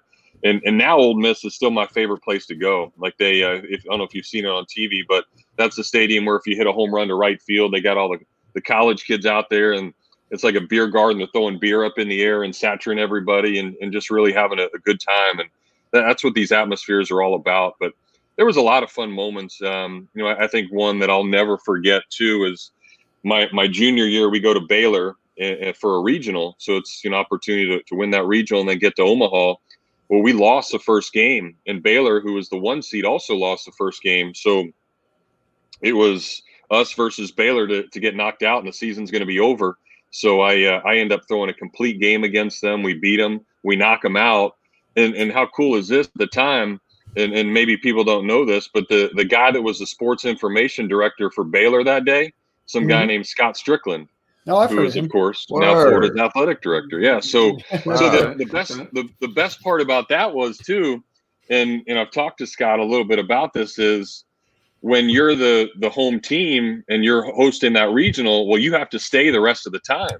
So they had to stay, and they had to then suffer through after their team was out, and there was a lot of rain delays, a lot of different things happening. So that was really cool to beat them, and it was actually ended up being my final collegiate game ever, because we ended up losing in the final of the regional that year 3-1 and missed the opportunity to go to Omaha. But I ended up having shoulder surgery after that year, and then never pitched for Florida again. But it was still cool. But yeah, Ahmad, man, the SEC. They're Taj Mahals everywhere, and especially you look at the stadiums now. I mean, every place is just immaculate. LSU, South Carolina, Ole Miss, Mississippi State. I mean, these are like AA, AAA ballparks, and the atmospheres are awesome. Definitely. Hey, Jeff, when did you decide you wanted to cover Florida sports? Like, at what point in your life, and after post playing ball, graduate, when did you make that decision? Yeah, I think it's something I always wanted to do. I think even through college, knowing that if baseball didn't work out, I'd have that opportunity to try to merge into it. So right after school was over, I hung around. I hung around the press box. I had, of course, known some guys from being a broadcaster there, and we had covered some sports while we were in school, and that relationship with Jeff Chandler there, and covering some football stuff and doing different things. But it happened to work out. I had the opportunity. I was just sitting there, and the guy that was doing the color that day ended up getting sick. So they asked me to sit in and doing a game on radio. And I guess they liked me that day. And now 15, 16 years later, I still get that opportunity. But it's evolved into so many different things, and getting to host the Gators Own TV show, and getting to host Mullen's show, and a lot of the pep rallies back when there was Midnight Madness. I got to do Midnight Madness. I got to MC the national championship celebration. So I knew Ahmad when he was this little young buck back in the day playing, and got to see him then. Right? Yeah, babyface. So it's been fun. And I think that's the coolest part is, a place that you looked up to, a place that you cared about so much growing up, and I had all the Gator gear and everything else, and now getting to be a part of it and showing the support, and at least hopefully making some little kids out there and enjoy it too if they listen or watch or do something, and just because I remember those days growing up and wanting to do it. So I think that's why I have so much passion for it, and why I try to work as hard as I can and just trying to make everything I do really special. So Jeff, you were obviously you've been covering the Gators for a long, long time. So you've seen the Gators win a couple basketball national championships, a couple baseball a baseball national championship, a couple football national championships, obviously a number of other championships, softball, tennis, track and field, etc. What are some of your favorite memories, outside of those national championships that you remember? I think just the times on the road. You have. I think I get this neat perspective that I try to use in life now and coaching my 13-year-old and 14-year-old kids, and back in the day, 10, 11, 12-year-old kids. I think, just as a student athlete, you see things one way and you always think that, you know it all. And, this is the way it's going to be, or why is that coach telling me to do that? He doesn't know anything. Like, what's he talking about? And now I get to be in the locker room with Dan and see how he treats and how he relates to 85 different personalities and different guys. I get to be in Sully's hotel room, and, we're going over the lineup for the next day, and he's actually asking my opinion on what the heck should I do, or who should I put at this place, or, you see it with different basketball guys and being around them. So I think those are the unique times now that I get. But back in the day, like, it was really just about hanging out with the guys. I think, to me, it was a big fraternity. It was the opportunity to have special memories. I've got guys that were in my wedding that were my teammates. I've got, friends to this day that if we go to a city, I can call them up and we'll go play golf together. Heck, there's a guy from Australia that I ended up playing with that he comes back to the States every couple of years. And every time he does, wherever he flies into with his medical sales business, we'll fly there. So I flew to Boston last year with a couple other teammates and we met there. So to me, that was it. It was just the opportunity to make friends for life and being around those guys. And, you think about all the times you had fun and you harassed them, and, you had those opportunities where you were away from it. But then when you showed up on a field, like, they were there to support you through the good times, the bad times, and everything else. So I think those are the times that I'll always cherish. But again, I think going back, Dan, to, just even doing the radio show now, the tailgate in the afternoons, this COVID stuff, we got the opportunity to talk to so many different Gators and gosh, Hall of Famers and just all these great athletes. And I always ask them, like, hey, what was your favorite time, or what are the things that you got to do? And I think they all say the same thing. And it's neat because that's what I think of. Like, they think about, hey man, I was in school when Caleb Dressel was there, or, Holloway's there. You got all these guys. It's some of the best athletes in the entire world. And you're like picking their brain. You're hanging out in the weight room with them. You're in the study hall with them, or you're just doing all these things. So I think those are the opportunities that I'll always be able to cherish and look back on and say, man, I was a pretty lucky dude. Jeff, I want to ask you, you host so many different things. On top of that, you help run the Ironwood Golf Course. What are your most favorite things that you get to do in your role? So the way that I understand it is you have your day job at Ironwood. You host the tailgate with Pat Dooley. You do a bunch of sports, including football, baseball, some basketball. You do some emceeing work. You do some charity work in golf. You coach your son's team, and then you have a host of other things. How do you have enough time in the day, and what gets you excited about, kind of the day-to-day and doing all that kind of stuff? Because I would imagine a lot of it runs together, right? Sure. Yeah, no, it does. First off, I've got a great wife who lets me do all that stuff. So I appreciate that.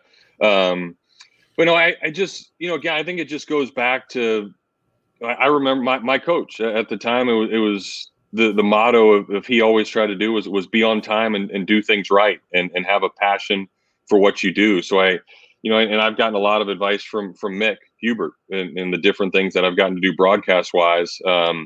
I've picked his brain so much on the different things, and the neat part about being in the booth with Mick during the games is even if the Florida's drilling a team like 50-0, that third string running back might come in there and he might get in the only carries of his life, and Mick's going to call it like it would be a 7-6 game with 2 minutes left in the fourth quarter. So you just always have that passion with everything that you do. And Dan, it has been fun. I think, probably my favorite thing to do now, of course, baseball games I love because that's my sport and, getting to do that. But the unique opportunity of emceeing the Hall of Fame banquet has been really cool the last couple of years. It's just myself and then the Hall of Famer getting inducted. And, last year it's Percy, it's Billy Horschel, and it's basically like me and this great individual who's done so much with his life, and we're having a conversation like you and I are now. And I think that's what's fun. Like I try to pull out unique stories and hear different perspectives because if you're broadcasting and you're just throwing out stats all the time, it gets boring. Nobody wants to care about that. So you try to you have relationships with people, try to understand what they try to do, and just really think about it from perspective of who's listening, what's your audience. And I try to do that at the golf course too. I'm at an opportunity now where, obviously I'm hiring people and I'm the head of the golf course, but I try to tell all the people that I hire, hey, by the third or fourth time you see this individual, like say their name, like like that's just personalize it. Like just make them feel like you want it to be a part of something. Like I don't want anything to be this hoity-toity type atmosphere. I don't want it to be all like that. Like I want it to be like you're hanging out, you're having a conversation, you're getting to enjoy certain things like that. So that's the way I try to do it.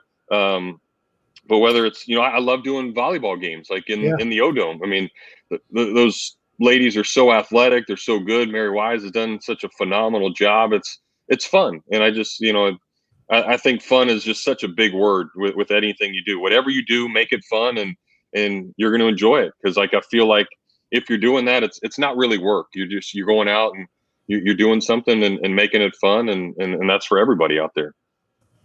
So I guess Jeff, we want to talk a little bit more about the Gators, schedule and the football season and everything else. But I got one final question about your kind of broadcasting career. And you mentioned it talked about Mick Hubert, and he looked up a lot to Dick Enberg when he was, into the profession and learning from folks. What has it been like to work with a guy that's legendary, like Mick Hubert? And what have you learned from him? Or, and then how do you, take what you learned from him and kind of make your own broadcast, right? Where you're not just replicating, but you're yourself. What's that like? Sure.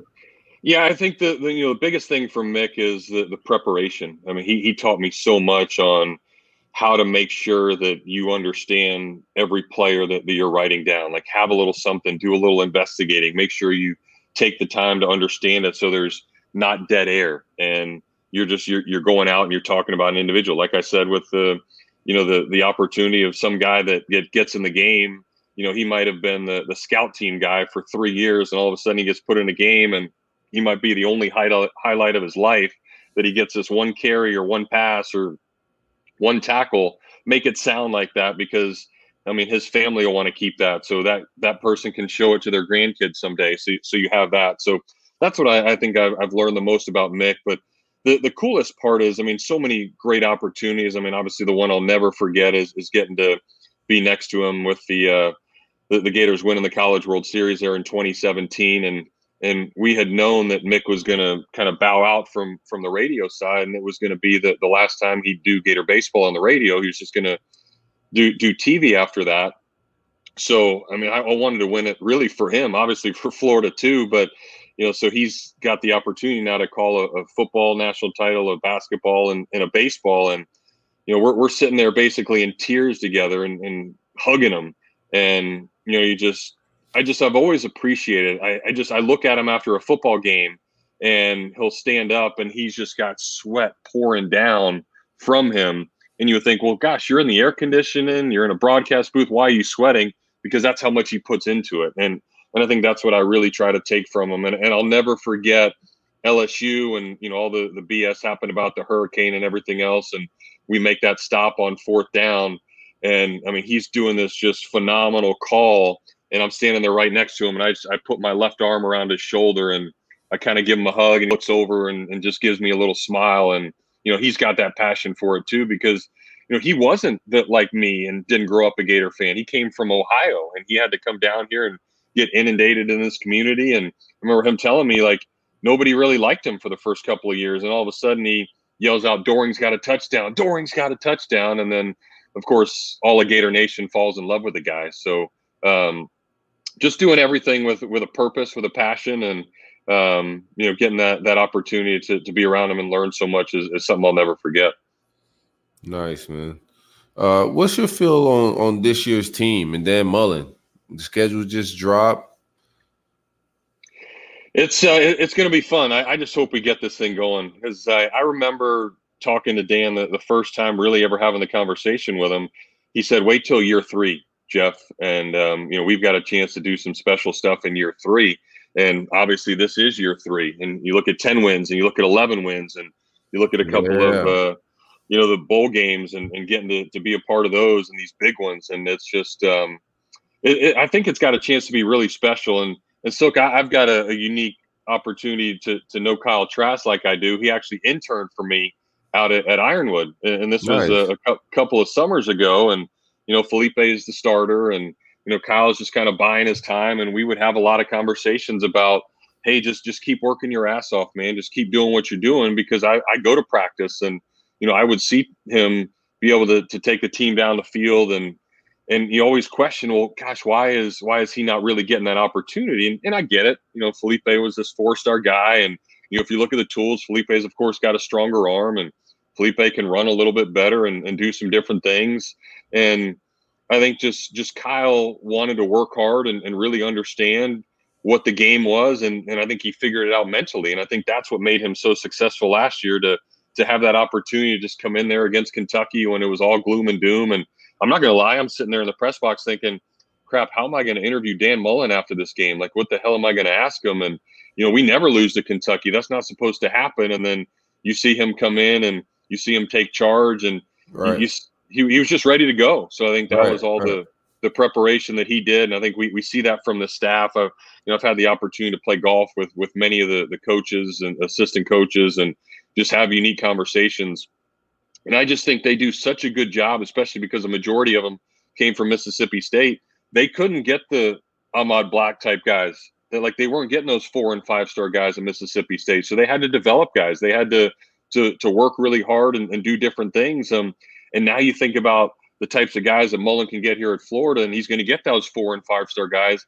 And guess what? He's going to be able to develop them because he knows what to do. And he's just like getting to be in his office and have some of the conversations with him. Like, you know how much he loves offense, and how much he's always looking ahead. And I looked at that from my coach at Florida. Like, I always would watch him, and he'd be like 2 or 3 innings ahead. Like, he'd know what situation was going to happen. He says, okay, if this happens, I'm going to do this. If this happens, I'm going to do this. And I think that's where Dan Mullen is too. And so that's why I feel this team's got a real good chance. Awesome. Well, Jeff, we really appreciate your time this evening, hanging out with us. We appreciate you listening to the show. Remind everybody where they can catch you, your show, your Gator show, online, all that kind of fun stuff. Sure. The TV show Gator Zone is on Wednesdays at 5:30 on Fox Sports Florida. Afternoon radio show 4 to 6 every day on WRUF. That's called The Tailgate with Dooley. And then my Twitter is Jeff Cardozo UF. Don't tweet a ton of stuff, but just try to just support the university and put out all the good things about Florida, because I have a passion for it. And I'm really looking forward to all this stuff. Hope everybody stays safe through all the COVID. If we do the right thing, though, we got a chance to go out there and win 9, heck, maybe even 10 games, beat Georgia, and hey, we get Halloween off, right? We can go trick or treating with the kids. So that'll be fun. Go beat them that next week, and then have a chance for a really special season. I'm here for it. Well, Jeff, we really appreciate your time. Of course, if you ever need a guest on one of your shows, Silk always volunteers to be a guest on shows. So, that a baby, Silk. I got all the time, man. If it's anything Gator, give me a call. I love it. Well, Jeff, we Sounds really good, appreciate buddy. your time. Go Gators, and enjoy the rest of your evening. All right, guys, take care. Thanks. Jeff Cardozo. That was Big dope. fan of Jeff. His show was really, really good. I started to listen to his show when him and Zach Alvaverdi started to do the tailgate a few years ago. I really enjoy his takes, really enjoy his thoughtfulness behind everything. So always a big fan of Jeff Cardozo. So, well, without any ado and any wait, we've got another guest, a former Florida Gator. So, Silk, why don't you bring us into the Brunt Insurance ad read, and then we'll get our boy D. Finley on the line. D. Finley interview is brought to you by Brunt Insurance and Financial Services. Anything you need insured from the Panhandle to the Keys, hit my man Greg up, 954-589-2204.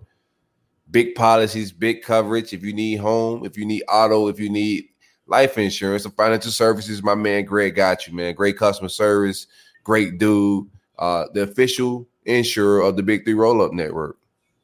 I think over the last 4 weeks, I know somebody I renewed my car insurance policy with Greg. I know somebody that got renter's insurance through him. I know somebody that got boater's insurance through him. I know another person that got another car insurance through him. So Jeff's going to hook you up. Best prices in town. He's saving a bunch of people a lot of money. So give Greg a call. All right, let's get our D. Finley on the line. Let's go.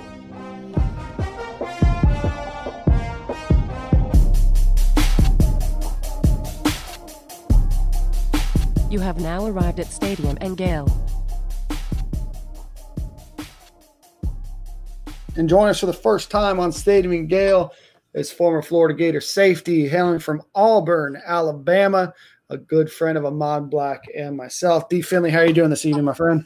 How you doing, Dan? How you doing, Black? It's good to see y'all. It's good to hear from y'all. What's up? Good, bro. Good. So D, I know your story a bit. I remember when me, you, and Will Hill used to go bowling down at the first floor of the Wrights Union. Talk to us a little bit about how you got out of Auburn, Alabama, and ended up in Gainesville. Oh man, it was an easy decision. Don't get me wrong. Like I decided in my junior year. So, but Urban Meyer, Coach Meyer, I mean, like the whole staff came to my high school one day and just had the rings on, and I I just fell in love with the culture. I just fell in love with the culture when they came. They knew how to present themselves. So fell in love, and we built a relationship early. So we built that relationship, and it was just family from there on out with that coaching staff at least. So D, who was your primary recruiter, and what did they tell you? And talk to us a little bit about your recruiting process. Who else were you looking at, and all that stuff? Well, of course I'm in Auburn, and I was like 3 minutes away from the campus. So I was looking at Auburn and LSU and a couple SEC schools, but Coach Heater was my main recruiter. That was I think at the time he was the cornerbacks coach, but he was pretty much like the secondary coach, co-defensive coordinator. And he was just honest, and he just showed me that he cared from day one, like he seen I came from a little tough area and stuff, and that was kind of his specialty. So he kind of knew exactly the things to say and stuff. So we developed the bond early. He used to come on his off days, so I knew then that's where I needed to be. So D, you came to Florida a couple years after Urban Meyer was there. So I guess this was his third signing class. They had already won a national championship. They had just come off of Tim Tebow's Heisman year, and then your freshman year, you guys win the national championship. Talk to us a little bit about what that experience was like, getting acclimated to a defense that was young in 2007 that featured an Ahmad Black. That was young, but there was a lot of talent on that team, and then what it was like, practice and just acclimating from high school into college. It was tough. That was one word I could say. Imagine just, the speed. The culture. They had.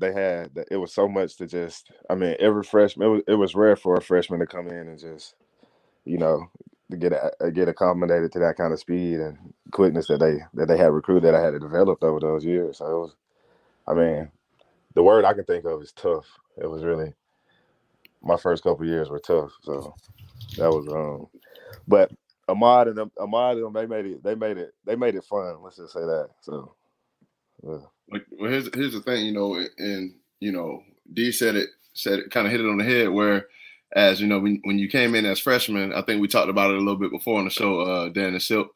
Back in the day, man, we if you get redshirted, that was kind of a good thing, because we took it as you weren't quite ready yet. You still got to develop a little bit more, and also you still get your 4 years to show what you can do, in your performance to your dress rehearsal to get to the NFL. You get what I'm saying?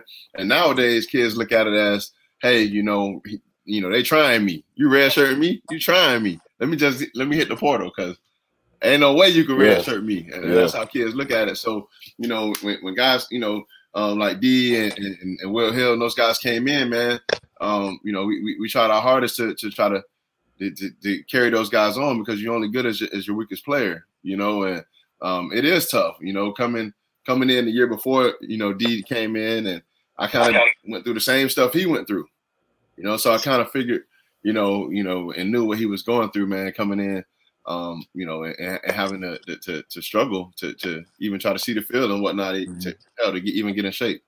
Yep. D, what was the biggest difference coming from high school, being a man on campus to coming to UL? Just so much talent, man. It was just like, I just wasn't used to all that speed and all that talent, like, getting on the field and, being physical, I was always, being physical wasn't a problem. It was just accommodating to that speed and that heat and that Florida. It's just that it's a different animal. Trust me, it's a different animal. So I think I got a little funny story, Dan. So when it's camp, right, it's really hot. So we practice at Southwest Fields over there, and it's like no shade, like none whatsoever. It's a big open field, and we fenced in. Yeah, fenced in. So, but they do have tents, right? Some huge tents. You got one for the offense and one for the defense. We're under the tents, right? They got the mist blowing. They got like 3 or 4 big, huge fans. They got the mist blowing. I mean, I'm talking about coming from period, 11, 12, been out there in that hot ass sun. You can't wait to get under that mist. Man, I remember D and Cody Riggs and all them boys and Jalen Watkins when they came in one time, they ran under there. Because, man, it was hot as hell, Dan. Coach Cheetah came in there and run their ass. Get the hell out of from under the tent. You don't play. You're not a starter. You get the hell from under the tent. Hey, who wasn't used to that yet? You see D moment. Bro, D used to get so mad and so hot. Like, because I understand where he's coming from. It's so hot outside. I mean, I'm talking about it brings anger out of you. So Coach Cheetah used to go and it used to be a cooler full of like ice water. I'm talking about you can barely put your hand through it because so much ice in it, but it's watery too. So he'll put a rag in there and bring it out and he'll just come and just put it all over your neck and your head. But if you're a starter. Yeah, bro. I mean, he wet your head, he wet your neck, and it feels so good. You got ice chunks going down your shoulder pads and whatnot. Bro, he'll pick it out, man, and drip it. He'll drip it right over D head and bring it to me. I'll just walk away. Man. Hey, listen, I got a story, right? I was, my freshman year, it's probably like my 3rd practice, right? So I'm tired, I'm out of shape. Like, I don't know. I think I took the summer off before I came. I was out of shape. Like, so one day we were running to the ball one day. I stopped maybe about 4 steps, 4 or 5 steps. I kind of stopped early and I ain't run all the way to the ball. Next thing I know, Coach Heater grabbing me, running me to the pile, like, yo, why aren't you jumping on the pile? Like, I just remember, like, being a freshman was tough. I'm telling you. Hey, bro, because I got the visual. Bro, just imagine somebody don't want to be there, bro. Like, he did not want to be there, Dan. But, bro, he's so tired. The coach is literally physically grabbing D's jersey, is like throwing him at the ball, bro. So he's trying to make D run these last 3 or 4 steps that D, I swear to God, don't even want to run to. Because it's like it's a tackle for a loss. I promise you, I'm like, Coach, it's a tackle for a loss. I'm one high. It's one high.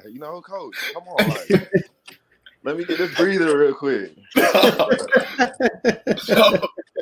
But trust me, bro, you had to. So, and we had this black stripe on our helmet. I mean, it was just it's like a big black stripe, like just letting you know you fresh. You just like, oh my God, it was tough, man. I'm telling you, but it was fun. No, don't get me wrong. It was still fun. So I I know you probably been to a bunch of Auburn games and whatnot. Talk about the first time you were in the swamp and you seen the Gators run on the field or whatnot, man. What was my the feeling first like? time ever in the swamp was the Auburn Florida game. We I lost. think it was 2007. Yeah, you lost 2007. That was my freshman in year. the swamp. Yeah. That was crazy. Like that was the best game. That's one of the best games I ever seen. That was one of the best games I ever seen. I was like, I don't even think we scored the first half. Did we score the first half, man?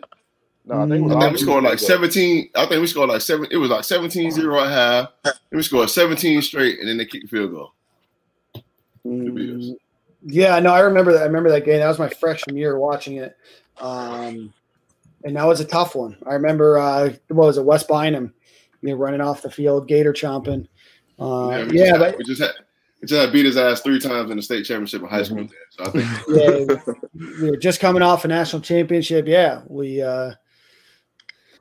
that was a tough one. That was a tough one.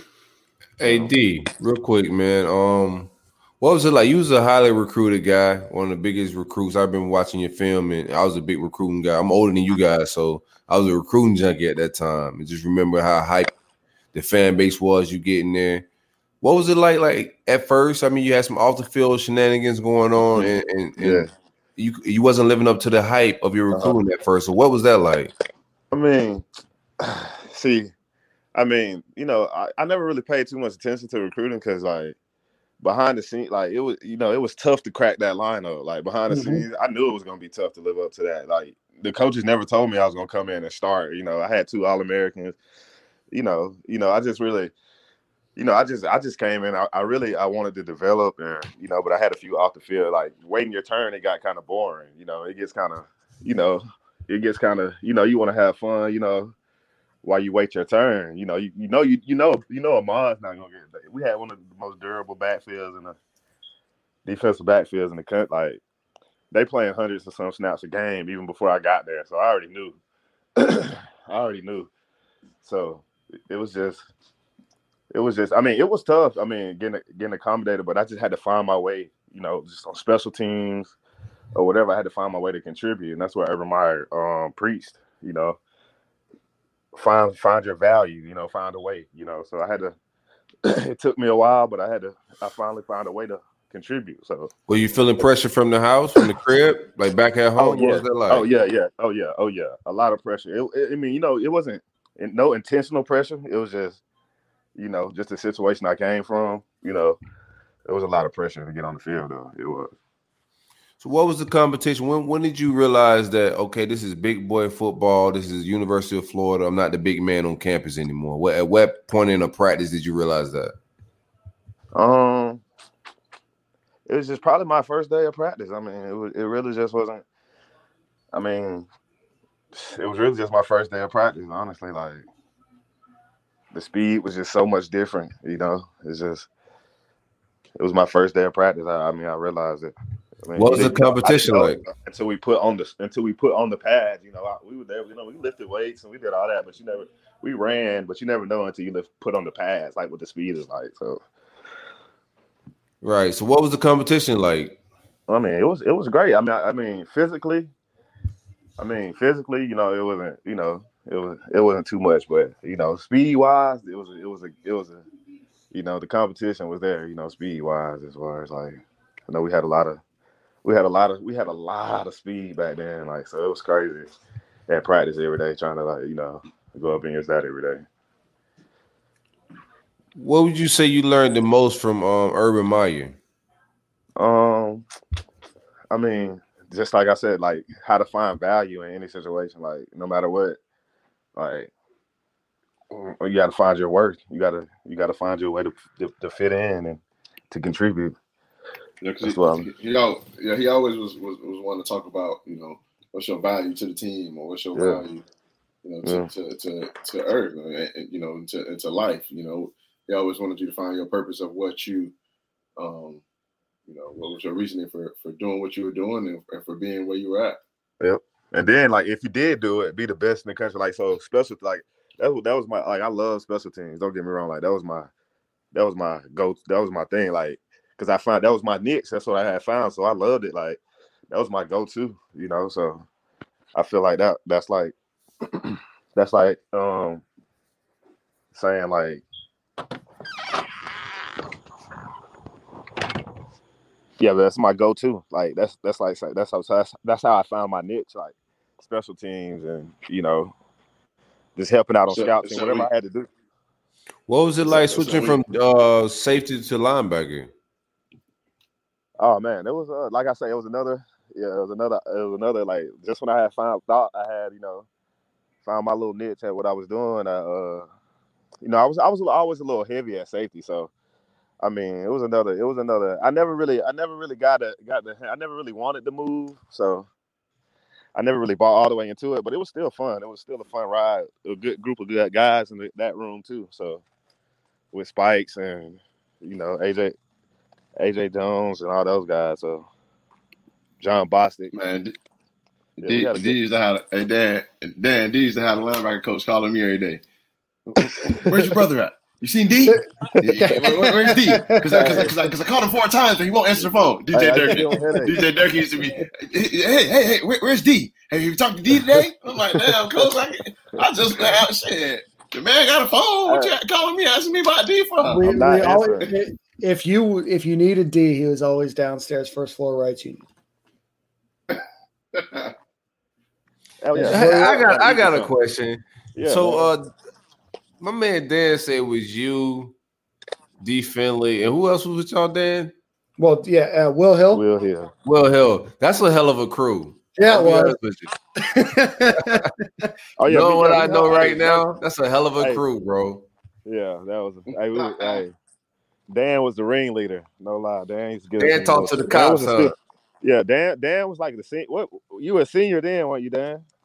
Or where you graduated? Probably a junior. Probably a junior. Yeah, man. So Dan used to take us bowling and. Dan kept him out of trouble. He's in negotiate with the police. Yeah. So I got to know. They with me. Yeah, exactly. and so he Huntley of the crew. Yeah. So I got to know Will Hill when I was working with the recruiting office. So it was my freshman year. Will Hill was a senior in high school, and so I was like his guy that needed to be around him during one of his visits and then his official visit. So him and I, got to be pretty good friends.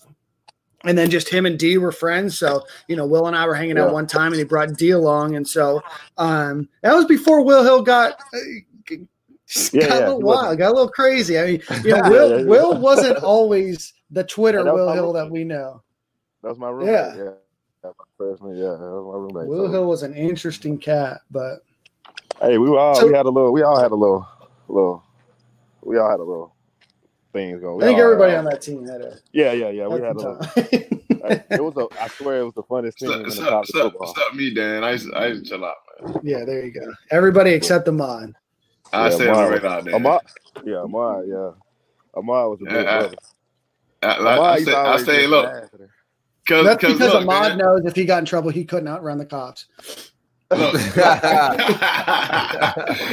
bro. Because here's the thing, though. I did everything that D and all the boys did, but like before they got there. Because remember, I came early too, so all my shenanigans and stuff was when I knew I wasn't about to play. You know what I'm saying? When I came in early, you see what I'm saying? Because I had Tony Jordan there in front of me. Hell, they just won that championship. I know I'm not going to play. And plus, I came in that corner. Like, I'm gonna tell y'all a story. So we in camp one day, right? And D, this before y'all got there, and we was doing 1-on-1s, and it's a long period, So like after a while, after you done went 2-3 1-on-1s, bro, it started watering down a little bit. You know what I'm saying? Right. So next thing you know, Bubba Caldwell just out of nowhere just hopped up. You know what I'm saying? And that's when we had Joe Hayden as a freshman. We both was freshmen.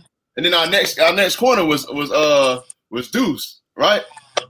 What's your Manson? Marcus Manson. Marcus Manson? Yeah, Marcus Manson. Yeah, we had Marcus Manson and Wandy Pierre the next up. So Joe had done went like 2 or 3. Yeah, Joe had done went 2 or 3 times. Shit, Wandy went 2 or 3 times. So and nobody wanted to stand up. Bro, I stood up, bro, and went like I was about to cover Caldwell on this 1-on-1. That boy, Coach Heater said, Ahmad Black, sit your ass down. You're my damn corner. And I said, damn, my bad. So then I ain't say nothing. He told me I was the 7th corner. I went to counting, bro. When he went looking, bro, we only had 5 people out there. And I'm like, what? Like, he told me I'm number 7, bro. So I already knew I wasn't going to play, bro. So I already know where D coming from with that, bro, because there was no way I was going to play as a freshman.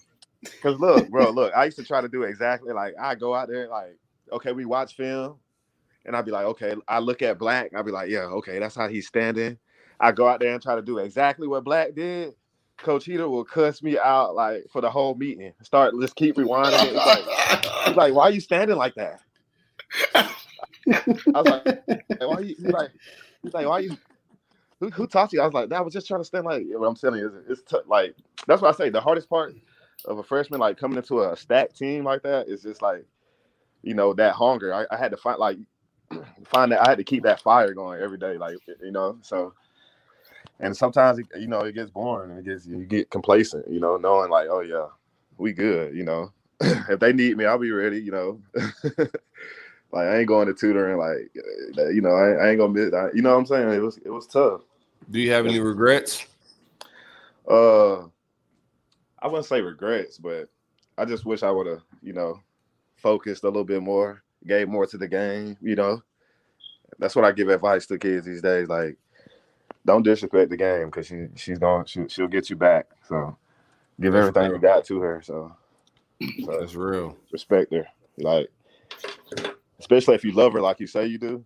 Like you got to treat her right. You got to do the things it takes to get there. That's the things I tell kids around here. I'm saying so. D, you got now championship rings and whatnot. Mm-hmm. Where you living at now? Oh, I'm still in Auburn, Alabama. Yeah, I'm back home. I'm saying, so what you do? You walk around, you show your rings in Auburn, Alabama? I know they enjoying that. I give them hell, I give them hell. I give Sugar Bowl. I do it all. I do a lot of big talking. I'm still a Gator for life. So talk that talk. So yeah, you got to talk. Talk me and talk out there. Yeah, oh yeah, it ain't, and they so it's it's a lot of delusional. It's a lot of delusional fans up here. So it's like, I still hold my own though. I win a lot of money up here. Let's just say that.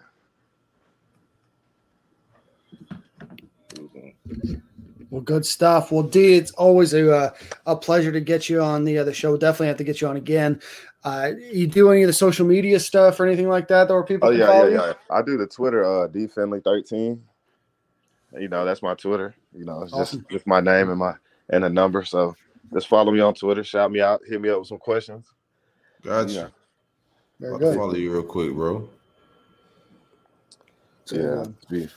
What about Jeremy Brown, man? Y'all need to get Jeremy. I need to hear it. I listen to y'all a lot. I'm a big fan. I contacted Jeremy, so we just got to coordinate. So he said he want to come on, man. But we got, I'm trying to target some of these young guys too, man. So we got some of the younger guys coming on in these next few weeks. So we definitely gonna get them in though, man. So hey, D-Fed, we'll get you on more during the season, man. Come hang out with us. Yeah, no doubt. I definitely will.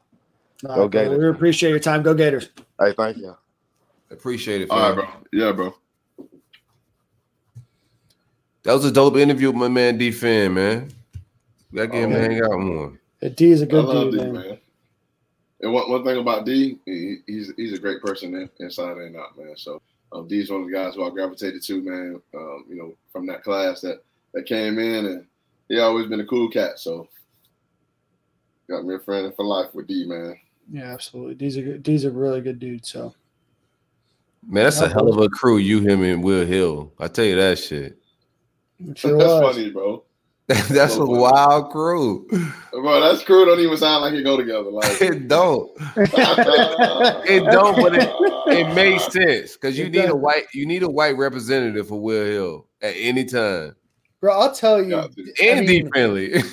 Well, so Will was interesting because when he came onto campus, he didn't wall out like the way he did on Twitter. He had a miraculous fall and a very, very quick fall from grace. But when he came onto campus, I mean, nice as could be. We used to hang out probably once or twice a week. And then, I think it was once I left and I graduated, things started to go downhill a little bit. I think that's what the deciding factor was. Dan, you graduated, so Yeah, Maybe. shit. Yeah, Dan was. What if it was? Glue. Yeah, it was the glue that kept things together. If you would It have was. stayed one more year, Will Hill would probably be like a Pro Bowler. Dan, you No, should've just redshirted. think about it. Yeah. I mean, D transfers after I leave, and Will Hill does whatever Will Hill does after I leave. You know. You use the Elmer's glue that kept the black people together, bro. I was the Oreo stuffing. That yeah. Whoa. Pause.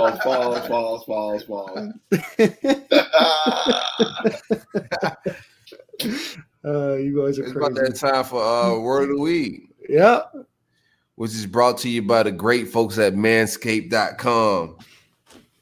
Keeping your ball from sticking to your leg is not an easy task, man.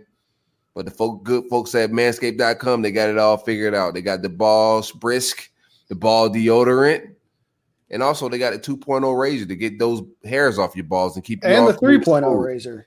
And the 3.0. And the weed whacker if you got nostril and nose hairs and ears hairs and whatnot.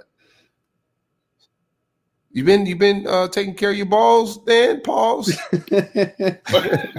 That's a wild question. Actually, not to do, but That's a very wild question. dog. I'll just let you use your imagination. no, that's why I want to use my imagination. That's why I asked, bro. We got these nice grooming set from Manscaped.com, man. That's right. Y'all be sure to check us out. Check them out and support your podcast, man. SG at checkout for 20% off and free shipping. Very good. Manscaped.com. I love it, boys. Your balls will thank you. They sure will. There you go. And then we got a little pop quiz for you tonight, Dan, or what we got for you? That works. It's pop quiz. I hope you're studying, Dan. I hope you've been reading your literature and stand on your game, bro. We got a pop quiz for you with the word of the week.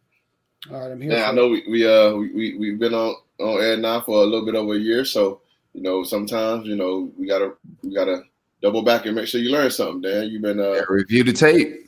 you've been on top of your game the last few weeks, but we're gonna go back and use the word flogging, Dan. I'm going to be honest with you, boys. There's a lot of words of the week that I remember. That is not one of them. Man, Damn, Daniel. You gotta look at your game film, Daniel. I was just about to call you a Danimal.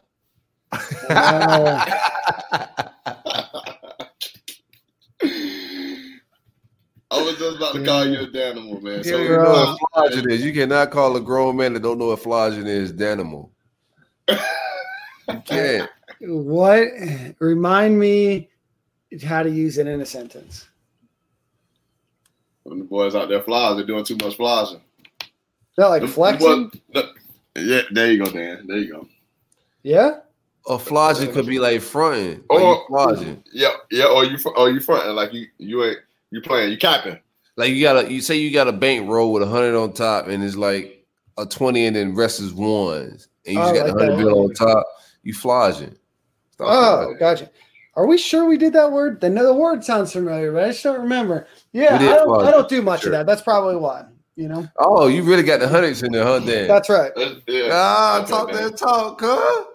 Dan, look, I be flogging, Dan. You really like that. So I got the Platinum American Express wrapped around with $100 bill. You know what I mean? Yeah, sometimes you gotta wrap it with 100. That's right. I'm in my flogging stage, man. So. All right. So I got to go back. I got to go back in time. I got to write myself a little dictionary of these words. I remember a lot of them, but some of them. Yeah, flogging is one you should keep in the archive. You never know when, like, you need to hit me up and like, Silk, I think he's flogging. It could be just on some random shit. Oh man! All right, boys. Let's take us out. What do you guys think? That was a good show. Big guests, big week. Absolutely. Big news. We're just a couple weeks away from the start of the season. So I don't think that you could ask for much, much more as the SEC continues to roll towards them getting the start of their season.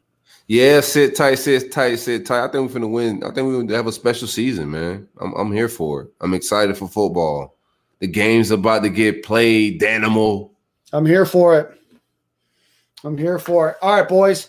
The schedule got announced today, and on November 21st.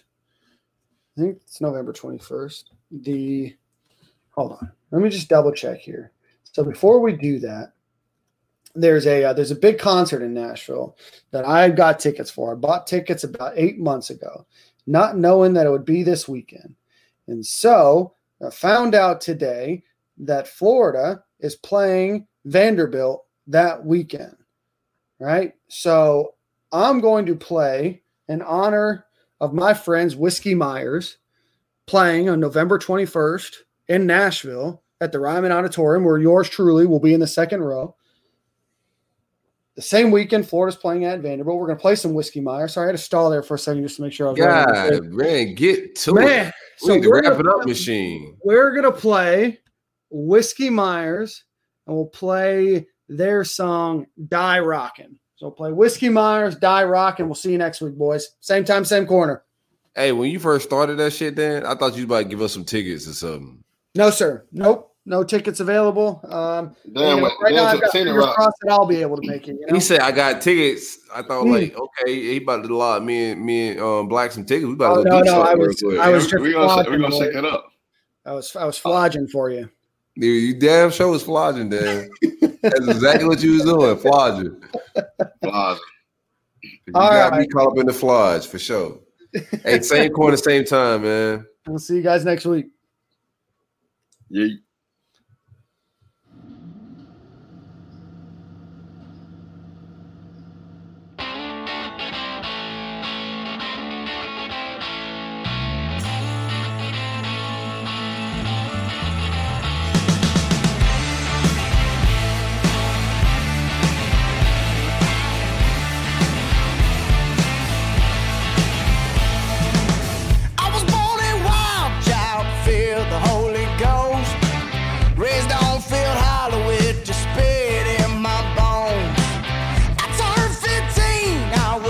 To the Pentecost, I felt a woman's breast and heard sway by the stones. Next thing you know, Lord, I'm in a band. We come from East Texas, that river bottom land. Hotter than a burnout tree and too drunk to stand. With cowboy hats and no guitars and Copenhagen cans. I'm gonna rock until I die. I'm gonna die rockin', I'm gonna rock until I die. I'm gonna die rockin', I'm gonna rock until I die. I'm gonna die rockin', gonna die rockin', gonna die rockin'.